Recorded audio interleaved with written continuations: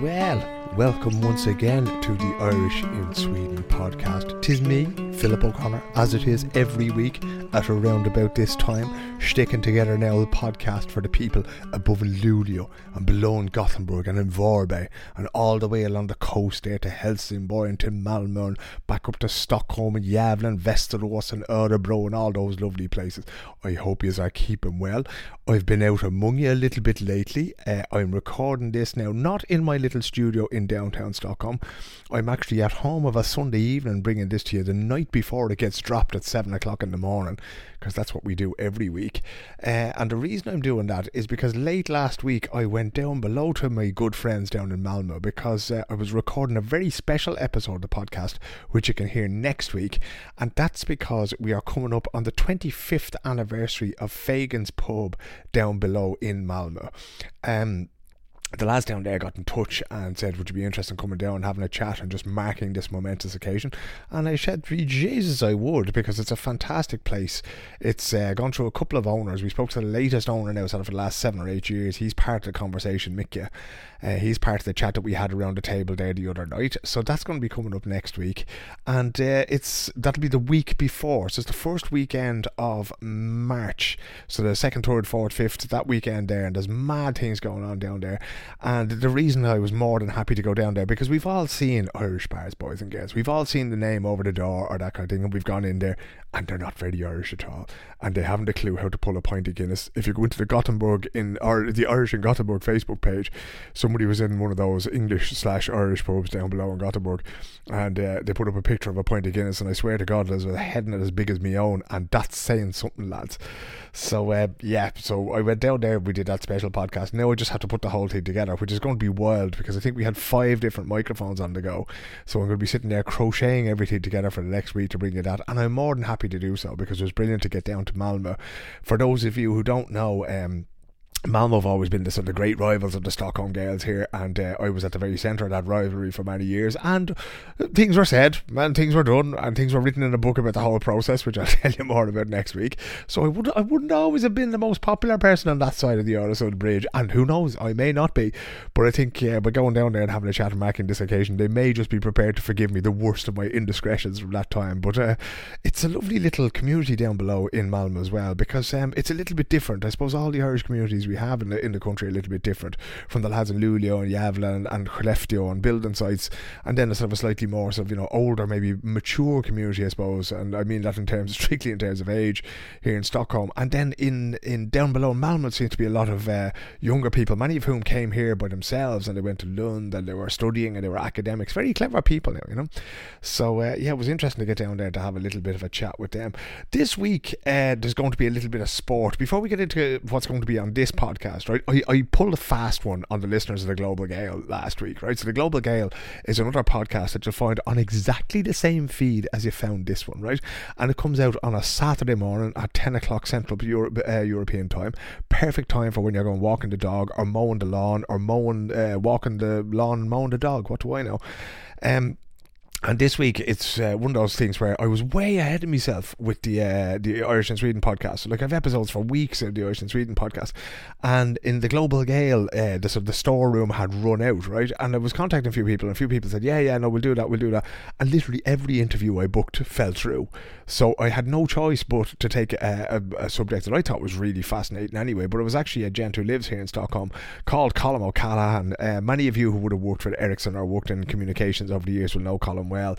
He's been in that business, a journalist like myself, and then went into sort of corporate communications, great filmmaker, really great feel for all sorts of communications and that kind of thing. But he is big into marathon running, and that was what set me off on the sort of the sporting team for not just that podcast but the 2 podcasts. So if you're into running, or if you're considering starting running, or if you want to know about running and why mad people run and why they're out there jogging around in their day glow trousers and that kind of thing, have a listen to it, because I was always a sort of a team sports guy, or competing directly against one other opponent in a boxing ring or in a jiu-jitsu match or a karate match or that kind of thing, but was never one for the individual thing of just going and cycling 50 miles or going and run a marathon or that kind of thing. So I always had a hard time sort of understanding the mentality and the psychology of people who do those things, and he explains it so well, and he's so good at it as well. He's an extremely modest character, but he was actually a really, really brilliant runner, both in terms of marathons and also cross country. So go and have a listen to that when you're done with this.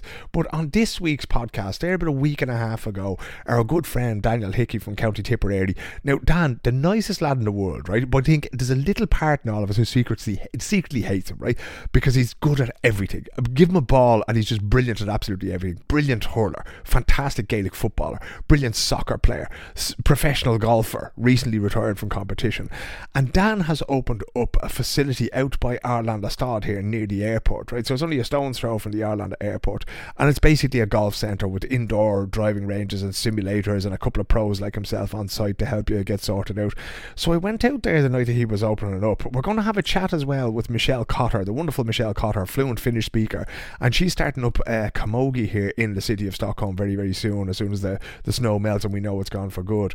So there's a chat with Michelle coming up, because this is very much a sporting theme on this issue, but the first or on this episode, but the first person we're going to hear from is Dan Hickey. I took a drive out there, grabbed Zach Elbazadi, who's playing football for AIK, currently rehabbing an injury, and we said we'd nip out there and we'd see, and Jesus lads, if we didn't bump into a whole load of boys who used to play the Gaelic football and who haven't been seen for months and months and months because they got an old bag of golf clubs and it's thrown over their backs. Now, right, I really enjoyed being out with Dan and that kind of thing. The truce is not over. My war on golf continues as long as fellas won't play Gaelic football, but I want to wish Dan every success of what he's doing. So we went out there and he showed us around, and he even taught me how to swing a club or two. So here's a little chat that we had out there with Dan at Impa Golf out by Arlanda Stad. I hope you enjoy it.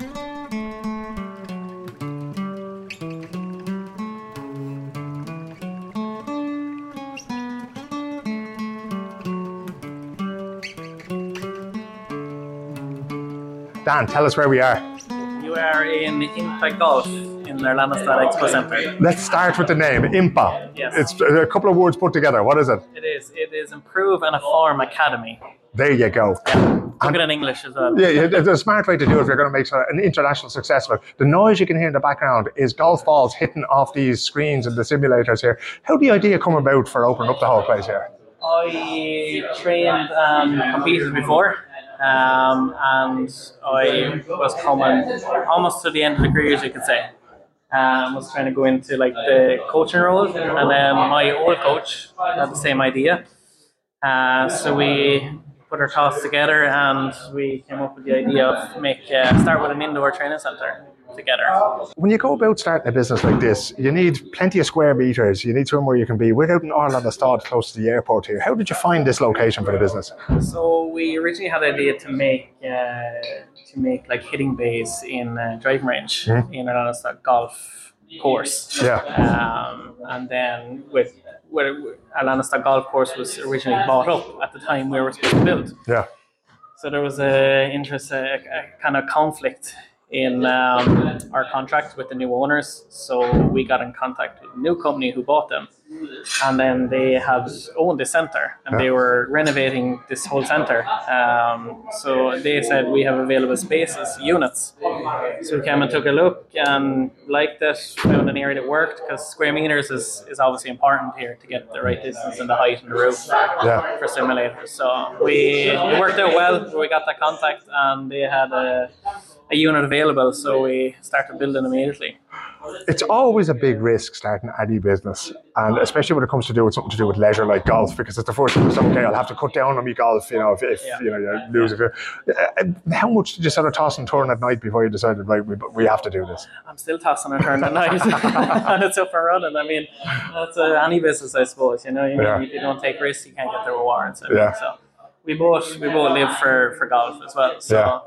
We made it work with what we had, so I mean we've got the right contacts at the minute, I suppose. Helped us in that area. So. Where's the business going to come from? Because it's always in the first few weeks you're sitting there, you open the door, it's like build it and they will come. But you have to find people, and there's loads of people here tonight. Like all the bays are taken up. There's lads knocking balls around left, right, and centre. Where's the business going to come from? Are these amateur golfers, happy amateurs? Half the fucking Irish community is here knocking balls all over the shop as well. Yeah. So it's a bit of mix of both. You see, in golf in Sweden, because of the weather. So you have like almost two seasons. Yeah. You have the summer where you have great weather, sun, you've loads of playing time because it's late at night. Yeah. And then you have the winter. So it happened the time we were starting up the business, we were planning for the summer. Yeah. But then we had to kind of reallocate our idea of, okay, now it's winter time. Yeah. So that's why we started the idea of we need to be kind of an all year round company. So we said, okay, we'll start with the indoor training centers. Yeah. And then we'll evolve and branch out and move this area to a range in the summer. Yeah. So we'll have all year round trainers. We'll have here for, everything from custom fitting, training. So you can be a new golfer, new to golf, or you could be up to a pro. Yeah. So we have pros here working with us, and who are also, competing year round. Yeah. And they're here to help people evolve, give them tips. We have a trainer here, Callie. He was a part owner in the business. He's a full-time trainer the last 10 years. He's helping everyone from new as well. Yeah. Also with myself starting to train people as well. He helped you in the beginning as well, didn't he? He helped me. He was my whole coach in the beginning. So he's my coach for about 5 years. Yeah. In terms of having a place like this and the equipment that you have here, there's lights everywhere, there's very complicated computers and sheets that are measuring, distance and angles and that kind of thing. Is it very expensive? Is there a lot of investment required to get a business like this off the ground? It is. Our idea was to be, to improve all golfers from new to pro. So we obviously wanted the best of the technology that's out there. Yeah. And this technology comes from, it was actually bought from England. So it's called Foresight Sports. Yep. Newly involved, brought in new technology to literally measure every part of your Every swing. aspect of it, yeah. Every aspect from your club to your swing, whatever. So we decided to go with them, get them in here. So it's a huge investment to get it up. But it's the kind of stuff that you can keep. It's not going to be obsolete next year. There's not going to be a newer, bigger, shinier thing next year kind of thing, This is kind of the best of what's out there. And whatever does evolve from this, we can update the software in the existing computers we have. Yeah, so there's no built-in obsolescence or this kind of crack, So this stuff is pretty mobile where we can bring it wherever we need to. So. Yeah. The room we're standing at the moment, there's 3 bays sort of outside there, but this one is something special. This is like the VIP room here, right? Exactly. So this is like our training room. Right. And it can also be booked out for like private functions as well if you have a couple of lads who want to just come and play on their own. So you can also train in here. But this is mostly will be for custom fitting and training with our pro here. So. And you've mentioned that as time goes on, there's a sort of a membership set up here where people will be able to get a key card or some sort of a fob and let themselves in and play away. Is it very expensive for people to become members here or to use the services here? No. The membership is pretty decent. We have on our website on Impa Golf, we have different types of memberships for whatever you're looking for. For if you can come here a couple of times a week, or we have maybe come here 10 times, we have different cards for whatever your needs are. So whether you're a company or just even yourself wanting to play, there's loads of different memberships. There's plenty of freedom there to do that. And as you have now in Sweden as well, you have Friskvarts with you, so you can get tax back. The amount of people who are looking for that money off me every year is amazing. We also have with us Mr. Zach El-Bouzaidy is here, a keen golfer, not a good golfer I've heard, but a very keen golfer. All right, Zach, how interesting does this look to somebody like you in the beginnings of their professional golf career? It's steady. Like the facilities are top notch, and it's interesting. It's good. I'll have to come out here and give it a go and see what happens. What sort of a golfer are you? You're usually a very shy golfer. We'll fix that for you, Zach. You're usually a very laid back character, but I have heard that you've been known to lose your temper on the golf course. My brother loses his temper.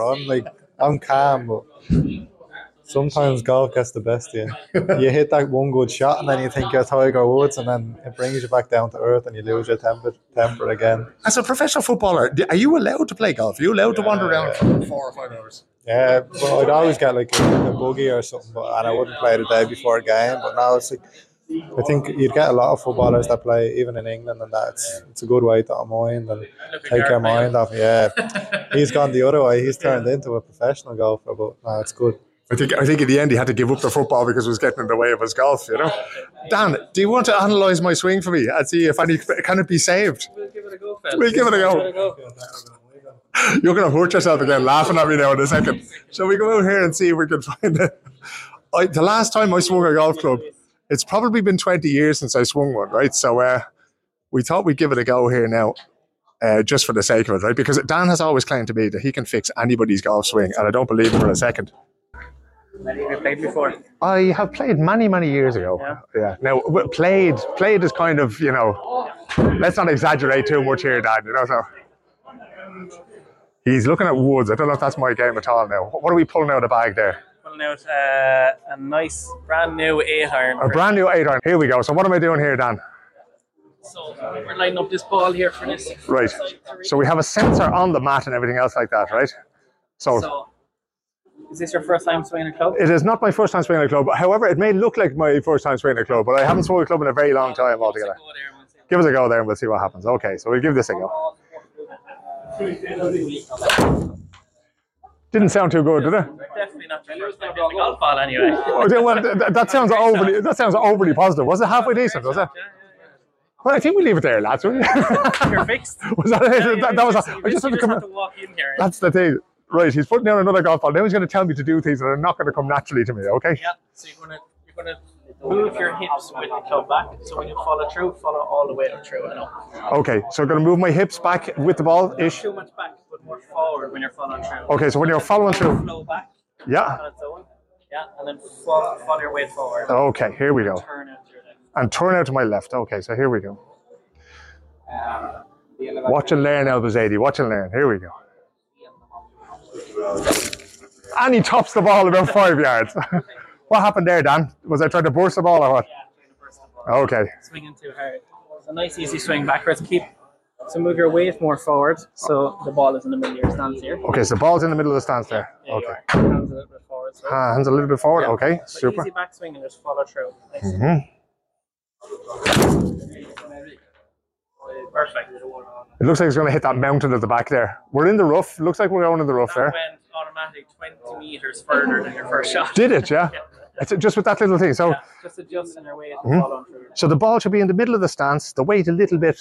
A little bit forward at the start. Yeah. Your hands just forward with the ball here. Okay, so there. And then you twist forward. Twist out to your left. So twist out to the left. Everything then Yeah, follows through. just follows through. I think there's usually a little bit of a spin there from the pros, but how was that one? We'll worry about that later. We'll worry about that a little bit later. Dan, one thing I would like to raise with you is that they never all went in the same direction, right? I've gone left, I've gone right, I've gone all over the place here, right? What I suppose that's because I haven't really repeated what I was doing at all, is it? Yeah. So Okay. you've got a new technique now you're adding into the mix of works. Yeah. The grip that I have on the shaft of the club, what do you think of that? Question, all right. That's We're pretty worried okay. about that just now. We're just worrying about transferring your weight forward. Yeah, okay. So just swing up.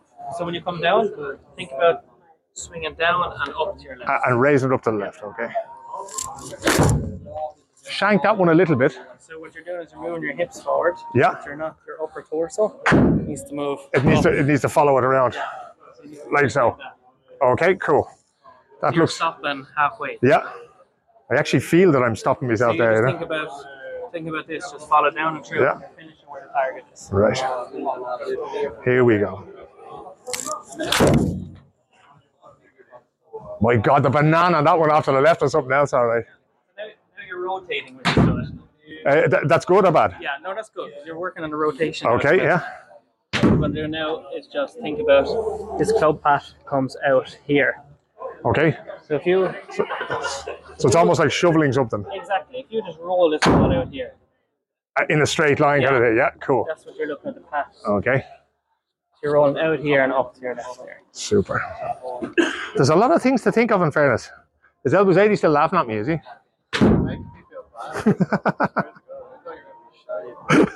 I hope you're not taking any video for TikTok as well.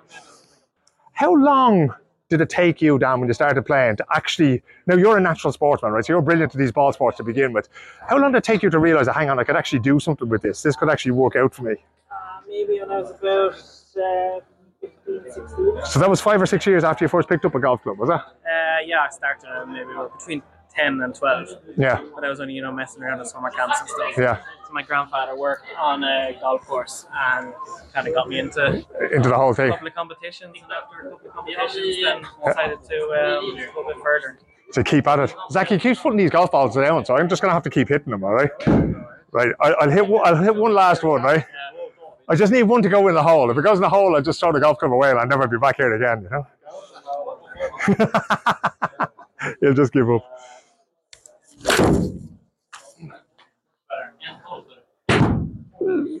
When it goes to the left, is that a fade or a draw? That's a draw, right? Which is good. Slight little draw. There used to be like a left hook in boxing. There used to be a golf course in Deer Park out in Howth. And the first hole is sort of down, and there's a road beside the road. Was the golf clubhouse. You played it. It's a 9-hole course there. And if you were playing, if this was the straight direction, you'd have to turn 45 degrees, because that draw has always been there, kind of thing, But I will be back out here. If people want to find you, Dan, if they want to book a time with you or book a time to come out here, what's the best way to go about doing it? So you can go onto our website, which is called Impa Golf. Yeah. Or you can go in our, we have an app where you can do a booking. So it's called Sweet Spot. Yep. So you go into Sweet Spot and you go into this, it's called Simulators. Yep. And then you'll see there Impa Golf. Impa Golf. And then you just click into that app and you can book whatever time you want. And then you just turn up over here. Then. Brilliant. And if somebody wanted a lesson with you, they'll find you through impagolf.com or something like that. Exactly. Through Impa as well. You can contact us through info@impagolf as well. Tremendous. Thank you very much indeed for your guidance. I think I'll just retire here and now. It's not going to get any better than what I've just done there. No, I can't afford the divorce act. That's how it is. Maria, I'm coming home. Don't worry about it. Right? But Dan, thanks very much for having us out here, and I look forward to seeing many Irish champions in the Swedish circuit coming out here. Thanks for coming, Phil. There you go, the magnificent Dan Hickey put me through me paces, lads. And I'm really glad that you got the audio version of that and not the video version, because I thought at one point there when he was telling me that, my upper body was moving but my lower body wasn't, and I thought I was going to hurt myself, like I was that stiff and that kind of thing. And then you see Dan himself swinging a club, and just magnificent altogether. And a load of boys out there, Jamie was out there, Conor Clark was out there, Owen McNeil was out there, so it's really, really well worth a visit. So Impa Golf is where you want to be going. You'll find them, just Google Impa Golf, Dan Hickey, or I'll include them with the show notes and that kind of thing, and you'll find them on my social media over the next little while. But it's amazing to see how quickly you can adapt to things or adopt to the things that they tell you and get them into your game and do something decent with them. So with the golf season starting up now, it might be worthwhile taking a little trip out there and spending a few bob and having a chat with Dan and that, because it made all the difference. I gave up playing golf, right? I don't actually hate golf. I only pretend I do just to annoy Niall Scullion. But I gave up playing it because I just found it so frustrating that, you'd play, one good shot and then 5 really awful ones, and I found it very difficult to replicate what I was doing, that kind of thing. Now, I have been told that if I do continue to play golf, I may very well find myself ending up being divorced, which in fairness is frankly bonkers when you think of the things that I've been doing, swanning around the world for the last 20 years being married, and if I started playing golf, that'd be the bit that Maria would get upset with me over. I don't know, each to his own. Anyway, Impa Golf is where you're going to go. Before we get stuck into Michelle Cotter and talking about Camogie and what she's doing, I was talking to her, she's away up in Lapland, more of which anon, as they say. Please support the show if you can, right? This is the year that we want to really get the podcast business up and running, both here for the Irish in Sweden and also for the Global Gale. There's 2 things you can do. One is you can support me financially. Patreon.com/EuroManIn Stockholm. Throw a $5 into the pot there, right? Still the same, hasn't gone up. In this cost of living crisis, I could do with getting another good few people in there to keep this going. And the other thing is you can swish a few bob on 123-2424-166. That's 123-2424-166. And all of that is goes straight into a bookkeeping system and everything else like that, so the taxes are all paid and the VAT is all paid and you don't have to worry about anything, and it's all done for you, but the Patreon thing would be brilliant, because I'm kind of using that as the platform now to go sort of fully 100% independent if I can, right? So it's great to be able to work for other people and that, but I'd love to be able to make podcasts for the Irish community around the world and make that the cornerstone of what I do, so that I can go down to Malmo to Fagan's pub and to go out to visit Dan and to call up Michelle Cotter and have the time to be able to do those things. The other big thing that you could do for me, right, and especially if you're working in there in one of the embassies or in one of the state agencies, right, and especially for the Global Gale podcast, tell people about it, lads, okay? Share them. Like, go into your social media, take the posts that I put up on Facebook or the stories on Instagram, whatever, and share them to your own network, or on LinkedIn as well as a big one, right? Because that makes a huge difference. All of these things are controlled by algorithms now, and I can be posting all I want, but it's not going to make a blind bit of difference unless people like yourselves get involved and get sharing it, right? There's a few people who'll share almost everything that gets put out there. The wonderful Ati Anderson, who we're going to have on this podcast at some point in the future, because she has had great experience of the Irish and of being in Northern Ireland back during the Troubles and that kind of thing. So get her on for a chat. But you can always be guaranteed that Ati will give you an old retweet, or that she'll share something on Facebook or that. And if everybody did that, it would really sort of make it easier, much easier for me, especially for the Global Gael, to reach the global audience that I think is out there for that podcast, you know. So if you could do that, if you can throw in a few bob, great. If you can't, just share it. And again, I'd stress to absolutely everybody listening to this, right? These podcasts will never cost money. I'm not putting them behind a paywall, right? I remember what it was like not to have a whole heap of money. I think your man was telling me down below in Malmo that a pint of Guinness is now like, 89 crowns or something like that, right? So this shouldn't be like a sort of a barrier to being able to enjoy the content and feel part of the community that we're building here. But in that case, I would ask you, if you could, to go ahead and to share the podcast for me, right? Now, the first time you would have heard of Michelle Cotter on this podcast, this is getting worse and worse as we go along. The first time you heard of Michelle Cotter, she got the boat with us this time in about April last year, and we played Gaelic football over in Finland, where we discovered that she spoke fluent Finnish. And Michelle was coming over at that time. She'd only just been in Stockholm for a couple of weeks, and she was working for Revolut, the famous bank that a lot of people use back home instead of Swish and that kind of thing. And I have a little Revolut Visa card in my wallet that I use and we travel and that kind of thing. It's very good. You just put your money on it, off you go. And Michelle came over. She's from County Clare originally. Mad to get involved in the camogie, but we didn't have a whole lot of camogie to be played. So she got involved in the Gaelic football and gave a very, very good account for herself. But now she really wants to get the camogie up and running. So I said I'd have a chat with her about that. But I also had a little chat with her before we ever got into the sporting side of things at all. I was just getting into a chat with her about her working life and that, because like many people in the pandemic, she kind of came over here to set up an office. There wasn't really anywhere to go, so she was sort of on her own and that kind of thing. And she's kind of starting this sort of almost a new trend of sort of working, not just working from home, but working from absolutely anywhere.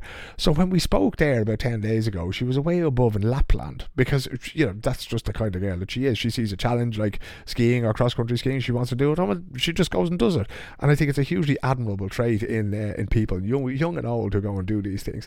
So we had a chat about that, but she has big plans for getting camogie going in the city of Stockholm, which she'll tell you all about as soon as I stop talking and let her take over. So I'll do that now, will I?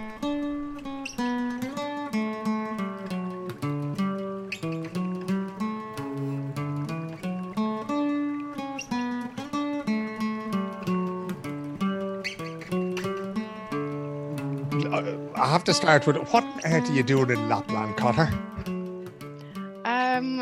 God, yeah, where to start is right. Well, I manage the Finnish market in work, so any excuse to kind of cross over the border from Sweden to Finland, I'll take it. But I've become a bit of a fan of skiing now in the last couple of years, so up here to mess about on the slopes a little bit, to be honest. And it's alpine skiing rather than the cross-country skiing that you've sort of got caught up in, is it?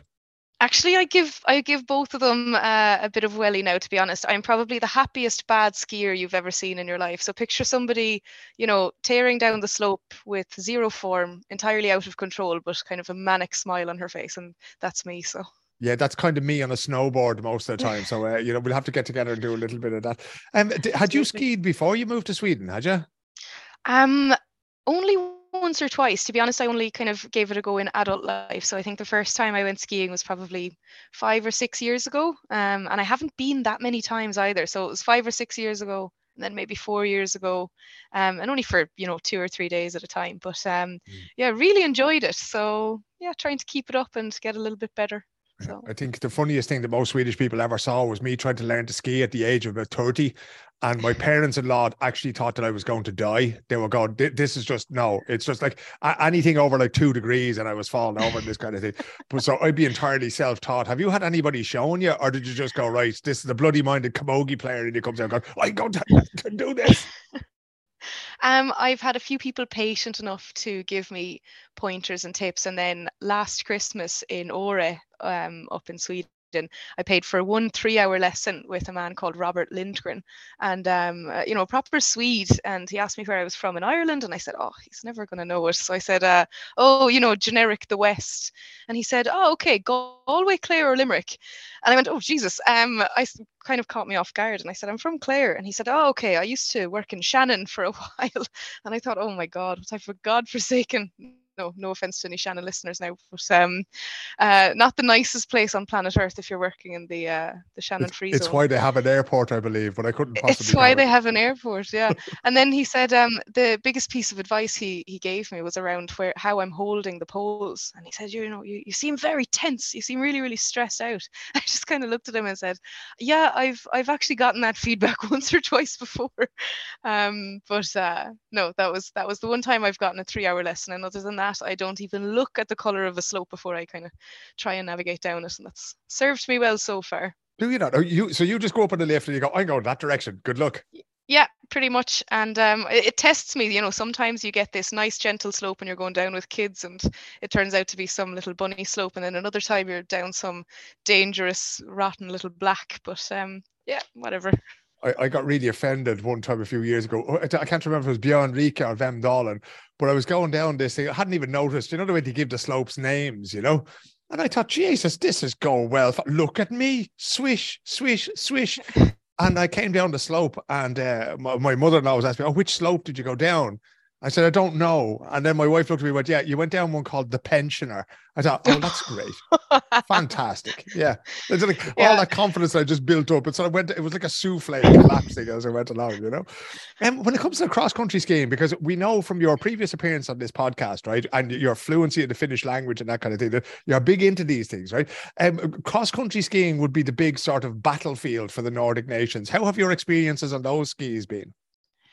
To be honest, I find it quite challenging, but it's such a great workout. And obviously that's not the reason to do hobbies necessarily, but it really is. It's something I haven't experienced before with almost every muscle group being worked out.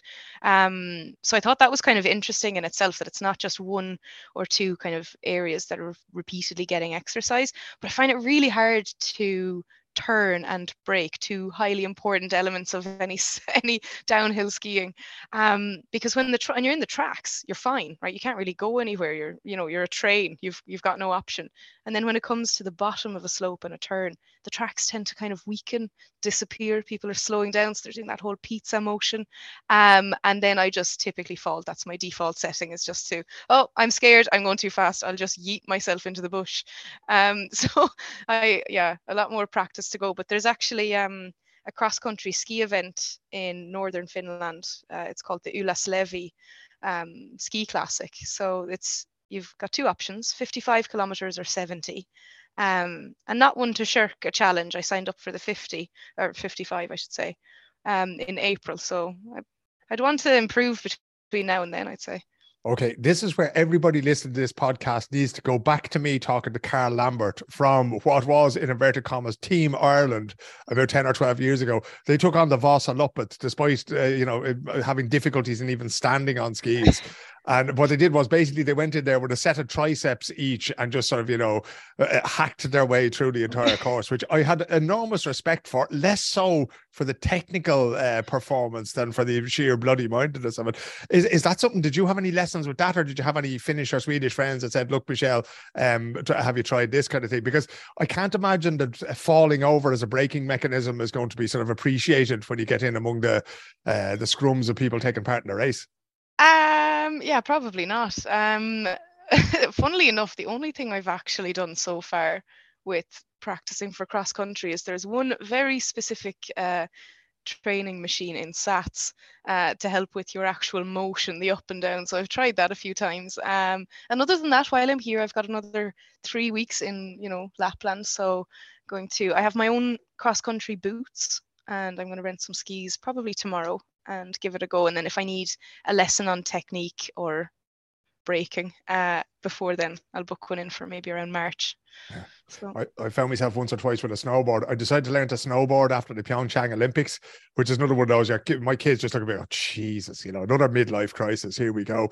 But I actually found myself in the middle of learning to snowboard, sitting watching YouTube in the middle of a hill, going, okay, so that's great. I can turn left. Now, how do I turn right? And this kind of thing. You said, have you sort of moved up to Lapland just for a few weeks, just to get away from everything and that kind of thing? And how does that work in this sort of post-COVID world of remote working? Does that work out all right for you, or is your boss going, here, Connor, that's enough now, back to the big smoke, come on?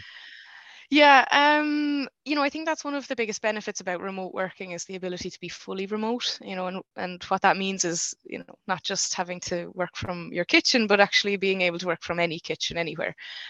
So we have a remote working policy where we can be outside of our region of employment for up to 90 days, which I think is, pretty decent, pretty generous. Obviously, if I can get more, I'll take more, but that's what it is at the moment. And so as long as I've got good quality Wi-Fi, that's pretty much what I was looking for in terms of any accommodation I was interested in, was just making sure that I can stay connected. So thank you to lovely St. Bridget. I've got Monday off, so I've got a long weekend coming up, so I can take the 3 days and play around in the snow for a little while. But other than that, I mean, if anything, I tend, and I don't know if you can resonate with this a little bit, but I tend to actually give more hours of work when I'm somewhere like this, because it's almost harder to separate from, your personal time and your work time. So if anything, while I'm here, unfortunately, I've actually given maybe 10, even 11 hours of work per day, because I'm opening the laptop when I wake up and I've got a coffee on. I'm doing my full day's work, and then when I'm sitting down to kind of relax in the evening, I've still got the laptop beside me, and I'll think, oh, I'll just check on that, or I'll schedule this message for tomorrow. So if anything, I kind of subconsciously overcompensate for the fact that I'm not in an office environment. But I mean, it works out. There's mutual benefit to be gained, I think. Yeah, I think from the time I first met you, I realized that you are a very sort of hard-working person there at Revolut, and that you do an awful lot. And in the beginning, you were traveling, you were doing all these things. I have to. This is going to sound like a weird question, but did you ever actually really move to Sweden? Because you seem to be flying about the place, and now you're up in northern Finland and that kind of thing. There seems to be part of you that has just refused to move psychologically at all. Is there? That's very astute observation, I'm not going to lie. To be honest with you, how it happened was almost accidental. So I bought an apartment back in Ireland. I was incredibly fortunate that an apartment came on the market at a time that I didn't even think I was looking. I had some savings, but not a lot, I would say. Now, again, I'm not from Dublin, so property prices are a lot more manageable in Munster. Still high, but more manageable. An apartment was put up for sale, and I had just enough to make it work. I couldn't have bought a Chinese takeaway after buying this place, right? So when I say just enough, maybe slightly too little as well. And so I bought the apartment, and I hadn't planned on staying in Ennis long term, because it's it's my hometown, and it's quite small, and there's not a huge amount happening there when you still want to explore and still have that sense of adventure. I think for families and settling down, it's fantastic, but I'm just not quite at that stage yet. And so after I had renovated it, I thought, where next? What now? And I hadn't actually secured the role as country manager for Finland and Revolut at the time. So I was a product sales executive helping roll out one specific product. So for any Revolut users, if you open the hub and you look at all of the buttons, one of those buttons was mine, right? And so I wanted to try something new. And I thought, you know what, I'm going to try going to Sweden for a couple of weeks. And so I just booked an Airbnb in Södermalm. And I thought, let's just see what this is like. I'll stay there for a few weeks. Worst case scenario, it'll be a change of scenery and a nice holiday somewhere a little bit different. Best case scenario, I'll actually like it and make a few friends. And it was the latter that kind of happened. Now, a big part of that, obviously, leading to why we're talking today, was the Stockholm Gales, and it's why you and I first got introduced as well. As I sent Hazel, who manages the Instagram page, a message, I think my second day in the city, being like, hello, what's all this about? I'm here. I think 24 hours in, I realized how isolating it could be, not knowing a single person in the country and working from home. But yeah, I really liked it. So I went back to Ireland after that month. And just went back to work and had a few things going on, and then thought, I really do like it. I could see myself, even short to medium term, making a bit of a life for myself there, and started putting some plans in motion as to how would I be able to make that happen. So I rented out my apartment. So that was the first step. I sold my car, obviously. That was the second step. That hurt more than anything. I loved that car. And what car was it? The lads would be wanting to know what car that was. It was a Lexus IS 220D. So it was I have no idea what that is, but I'm sure Alan Mahon will be very pleased. For anybody who does know, I really liked it, but I'm sure they'll have comments on it as well. But yeah, I just started putting different plans in place, and then in June, one random day, an opportunity came up in the sales leadership team in Revolut, and it was to move into leading part of our European expansion, and it was going to be general. So it was going to be either the UK or Ireland, you know, maybe looking at the DACH region. And I actually pitched Finland because language-wise, I don't have Swedish, but I do have Finnish. And I thought, right, if you're going to put me into European leadership, you might as well route me where I also have an additional skill in terms of language. So why don't we launch the Nordics? Spoke to, you know, the big boss, and he said, he had a couple of objections, and I was kind of prepped and ready to handle them. And then he said, let me get back to you and decide. And then at 5 p.m. on the dot, to be fair to him, he called and he said, okay, let's do it. Let's launch Finland. Let's grow out a Nordic team. You know, assigned a certain amount of headcount of account executives that he was willing to hire, and put investment behind. And so the ball started rolling from there. And I thought, oh shit, like this is actually happening. Damn, yeah, I don't do it. Yeah, I didn't know whether to laugh or cry. You know, it's kind of one of those "what have I done" moments. But a huge career move for me. You know, a huge leap, and a real challenge as well. I think sometimes in the tech sector you can be stuck in these roles for, you know, the typical 18 months before promotion, and some companies are quite rigid about not being able to move before you've hit that 18-month level, and so the pace of growth and learning can stagnate quite quickly, you know, especially if you're somebody who likes that process of learning more information and seeking out that kind of development for yourself, that professional development piece. And so I have to say, in the last 6-7 months, I've learned more than I'd say I would have if I'd stayed in the same role for another 2 years. So yeah, an amazing challenge. And I'm really fortunate and grateful to have it. But I suppose now that we're at the beginning of 2023, I'm back into that mobility policy. And I suppose I need to find, I need to get a lease on an apartment, right? I need to plant some roots in this damn city. So this is the thing, like and that's the hard part as well, because you're sort of committing to something. You're going, right, well, for the next year or 2 years or 5, well, then I'm going to be there, and you have to get part of the process and that kind of thing, and that's always difficult. And it's also that thing of, you know, for somebody like yourself who has a tendency to go, right, this is what I want to do, and I'm going to do it, which is a fantastic trait. And I'm a huge admirer of your courage of just saying, fuck it, I'm going skiing, or I'm going to Northern Finland, or I'm going to Stockholm and moving there. But it's also that thing of, you know, once you anchor yourself somewhere, you're kind of ruling out that, okay, if I do this now, maybe that is 2 years where I'll get to go to Finland for 90 days, but that's it, that's going to be home then, you know, and that can be a little bit restrictive. Did the job turn out the way you expected, Michelle? Because sometimes with those things, you know, as Oscar Wilde says, there's 2 tragedies in life. One is not getting what you wanted, the other is getting it. Did it turn out to be what you wanted? That's a difficult question to ask, because it didn't turn out to be what I expected. So by the nature of that, no, it didn't turn out to be what I wanted, but it did turn out to be what I needed, right? Yeah. Because I suppose what you would want when you're picturing anything, especially in thinking career-wise, you always want it to be smooth sailing, right? You never want to have a difficult time of something. And in reality, it's actually been incredibly challenging. And it's challenged me in multiple different ways that I didn't even expect. I think the interpersonal relationship side of managing such a large team, because we now have 17 account executives that call me mom, you know, I don't know if they've imprinted on me or I've imprinted on them. But having quite a large team, it's challenging because every person has their own life outside of work, right? Work is just a part of who we are. Now, we spend a lot of time doing it, but it's still only a small part, and maybe not truly reflective of the broader sphere of a person, right? You've got a certain filter on and a professional mask when you're in role. And I think that's been challenging, recognizing that people's personal lives do impact their work, right?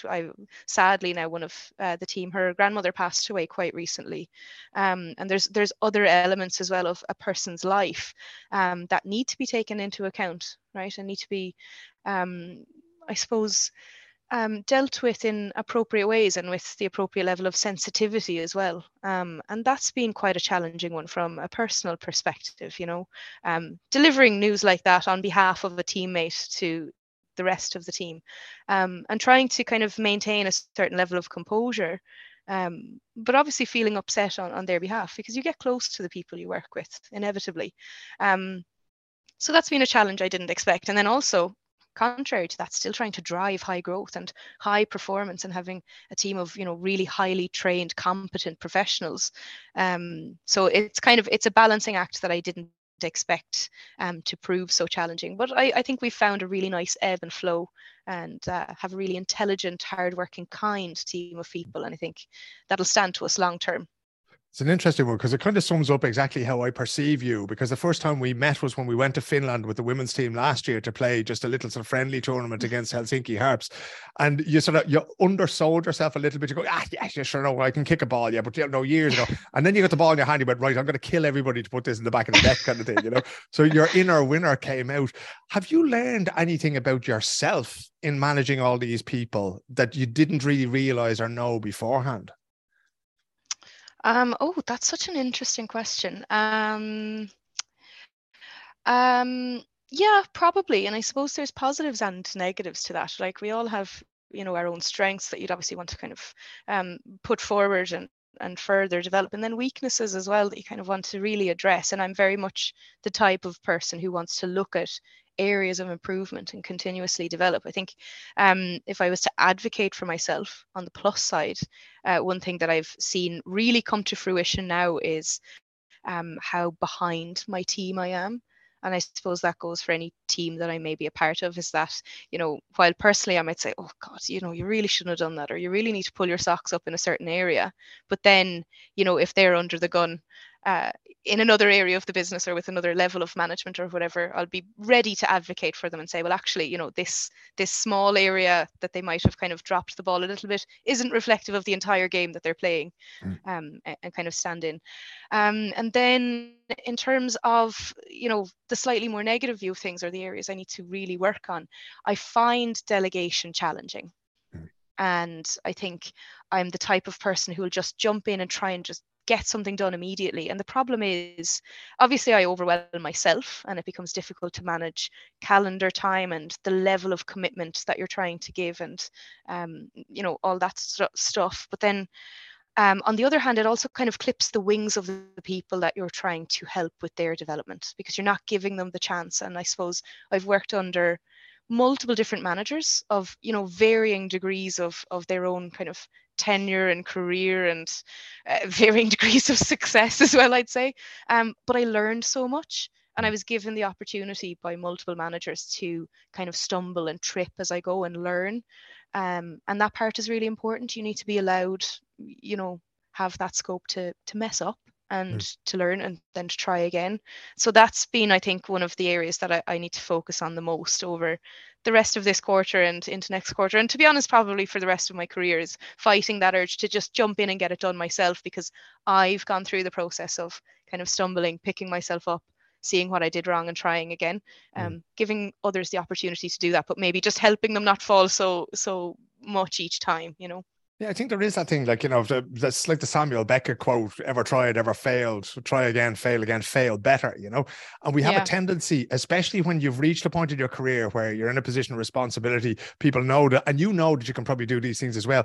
But my granddad used to call it having a dog and barking yourself, when you employ somebody and then you try to do it yourself, and sometimes you just got to employ them, and you got to get out of your own way and know they're not going to do it exactly the way you would do it. They might do it better. Fuck it, they might do it worse. But this is the whole thing is a process. It's not, each individual thing is right or wrong in itself, Let us get on to the subject that we should have started with 22 minutes ago, but didn't. You are behind a drive to get Camogie anchored in Stockholm, to grow, like Revolut, you're trying to grow Camogie in Stockholm.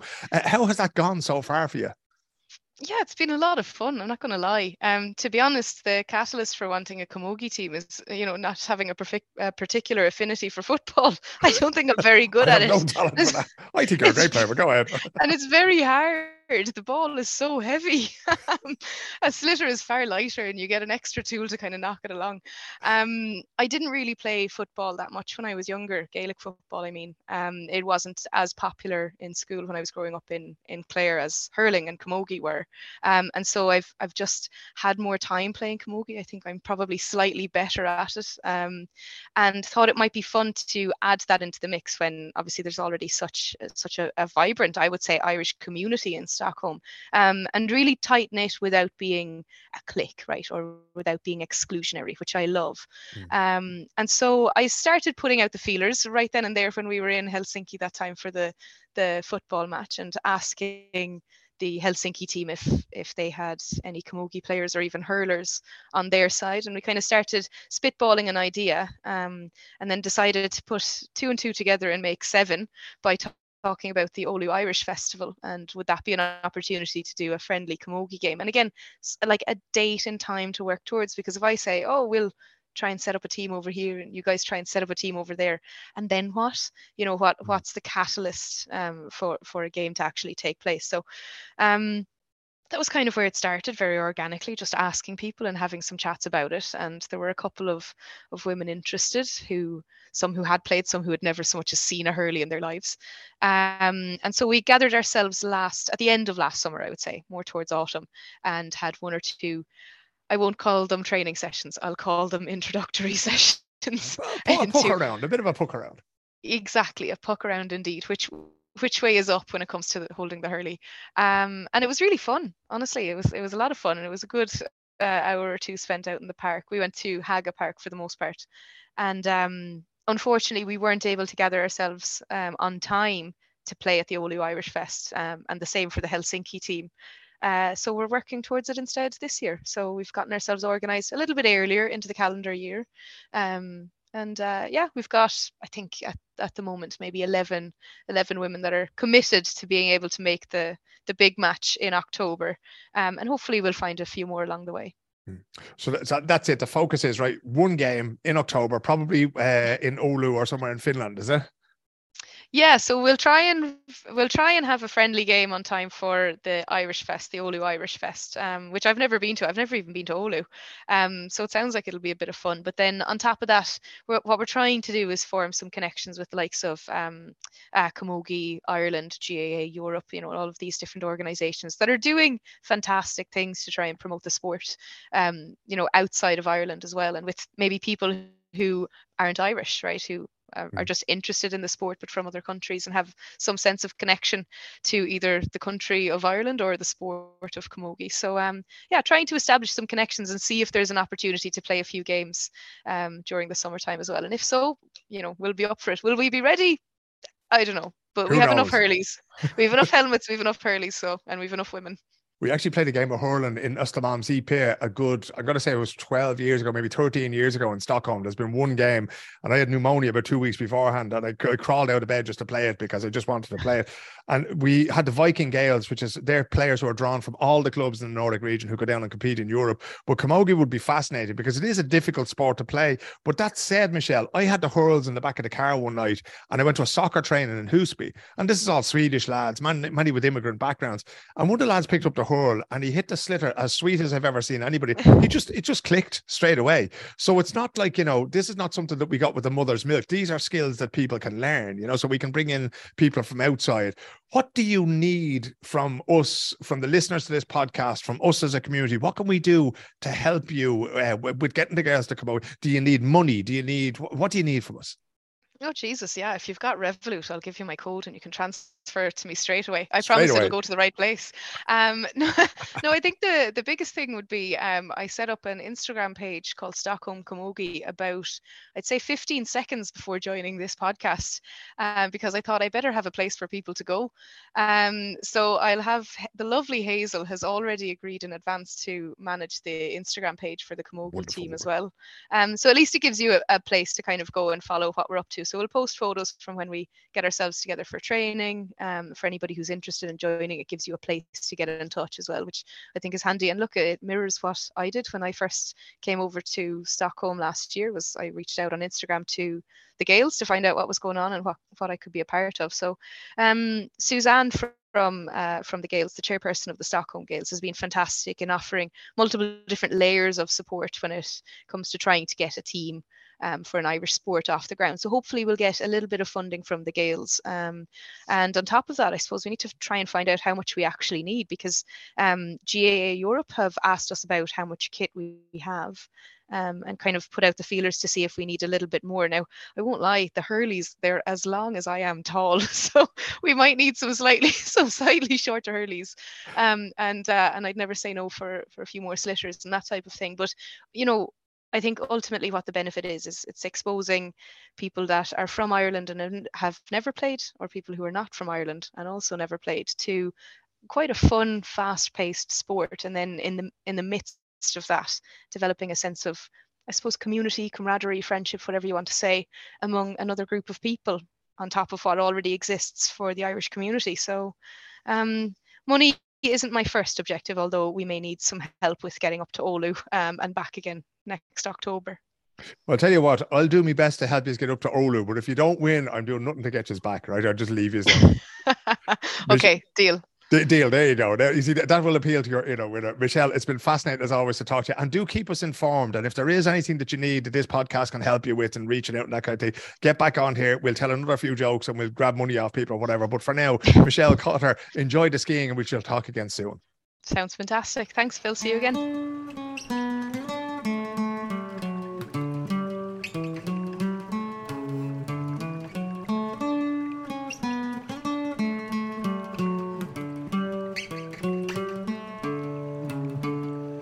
There you go, and we're nearly at the end of another episode of the Irish in Sweden podcast.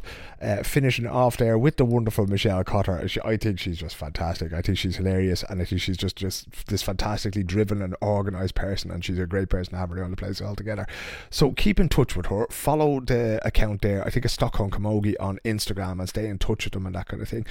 Before we go, on that subject of Instagram and that kind of thing, I've been talking to a fella the last little while, right? Great guy called Shane Monaghan has a platform called Lemur, which is to do with social audio. So it's kind of like Instagram just for audio and that, And he's been giving me a load of great advice, and he was sort of saying to me that, look, you're kind of overstretching yourself with all the the different Instagram accounts for the different podcasts, and sure, everybody knows it's me anyway. So you may notice that in the near future I'm going to consolidate all those accounts, to use that lovely business term, and just go back to use my own Instagram account and that kind of thing. So make sure you're following at Philip Ablana on Instagram and at Philip O'Connor on Twitter, and that way sure you'll be able to find these podcasts wherever you go, and of course you'll find me on Facebook and on LinkedIn as well there. Before I do go, right, I do know that here in Stockholm the Swedish Irish Society are looking for volunteers for the St. Patrick's Day parade, and they've been in touch with the Stockholm Gaels and they've been looking for people to take part there. So it's usually stewarding. It's basically ensuring that the whole parade happens in a very safe way. It usually means either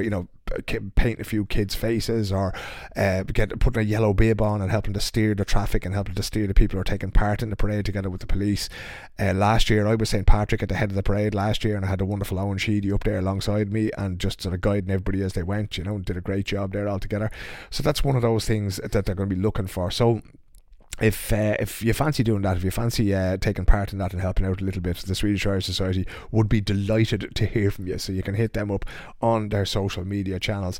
And of course, with Easter coming and that kind of thing, there's a few people that you should know about. One is Jack and Muttley's Coffee. We spoke to Jack a few weeks ago, so you might want a nice little bit. You might want to treat your Swedish relatives to a nice cup of coffee over the Easter. Right? So have a listen to the podcast with him talking about the coffee, and then go and buy a few bits and pieces off him there. Get it ground up and get it sorted out, right, and present it to them, and it wouldn't be like this Yavalia or any other trash that you get in work.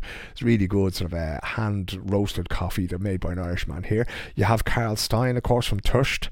He's doing great things with entirely natural sodas, so no numbers, no additives. Your kids won't be going bananas if you give them one of these with their Easter dinner or on St. Patrick's Day, if you're in the pub or whatever else like that.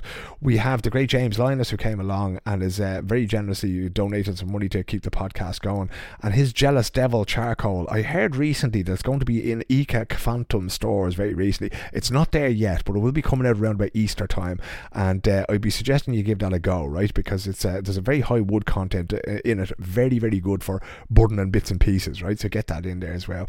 We'll also be bringing you more news from the Irish Chamber of Commerce in Sweden, who are our very generous sponsors, and we'll be doing more content with them. We're hoping actually to do a live podcast with them around about St. Patrick's Day, right? We haven't quite nailed down the technology yet. I have most of it sorted out, but it's one of those things that you just want to know that's going to work before we go promising you a live broadcast on St. Patrick's Day with the business community and the Chamber here in Stockholm, and of course the legend that is Martin Hessian and the wonderful Veerströms pub down below there in Gamlaston. I was actually in there with my good lady wife Maria on St. Valentine's Day, and it was great because Moena, who works there, was saying it's a great night to go in there because not nobody, but there's few enough people in there, you know.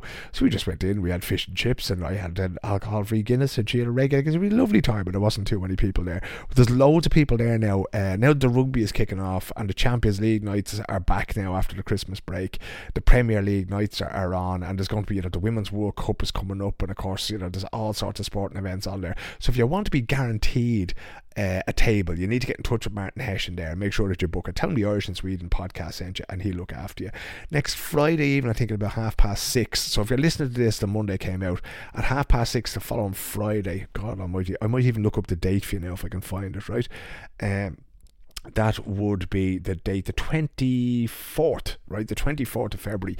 The Stockholm Girls soccer team are going to be in there, right? So if you're interested in that to do with soccer, if you want to get involved, if you want to play, if you want to coach, you want to help out around the team, please come in. If you know anybody, if you have any Swedish pals who might be interested in playing, especially goalkeepers, or if you fancy getting in between the sticks yourself and doing the club a solid, that'll be great. So we're going to plan for the season ahead, get involved, get stuck in there. So that's all the housekeeping. Jesus, we got through that in no time at all, the very end of the podcast. It's been fun. Next week, as I say, it will be this very special episode that was recorded down in Fagan's pub, where I had a chat with the lads about their upcoming 25th anniversary. And if you have anything, I did mention the Irish store in Sweden, didn't I? Irish store in Örebro. You can get all your goodies ahead of Easter there. Get your orders in early now, and Milena and Graham Reggie Reynolds will get in there. So actually, that was the other thing that I meant to ask you. Graham Reggie Reynolds, as you know, has been picked on the fly fishing team, the Swedish fly fishing team, and they're going away competing now, and they are looking to raise, I think they need to raise about 150,000 crowns. So if you want to get involved in sponsoring Reggie, get in touch with me.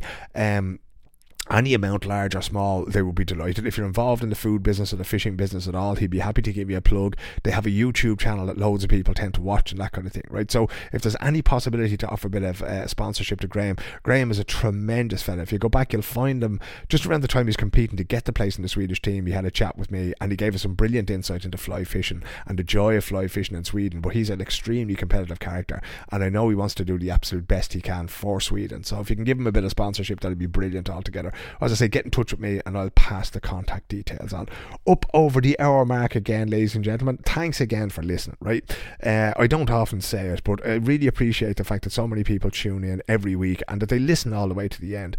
And when you send me a message on WhatsApp or on Instagram, not everybody does it, but when people do it, it's great because the people are out there listening and that they care, and it's worth me while doing all this, to put the effort in and to be chasing people down and doing interviews both in the studio and over Zoom and down in Malmo and that kind of thing. So I really appreciate that. So long may it continue. Listen, I'm going to let you go, right? It's been fantastic. Get back in your podcast feed there. Pick up that one, The Global Gale with Colin O'Callaghan, about running, and I shall talk to you again next week. Take care of yourselves and take care of one another. Good luck.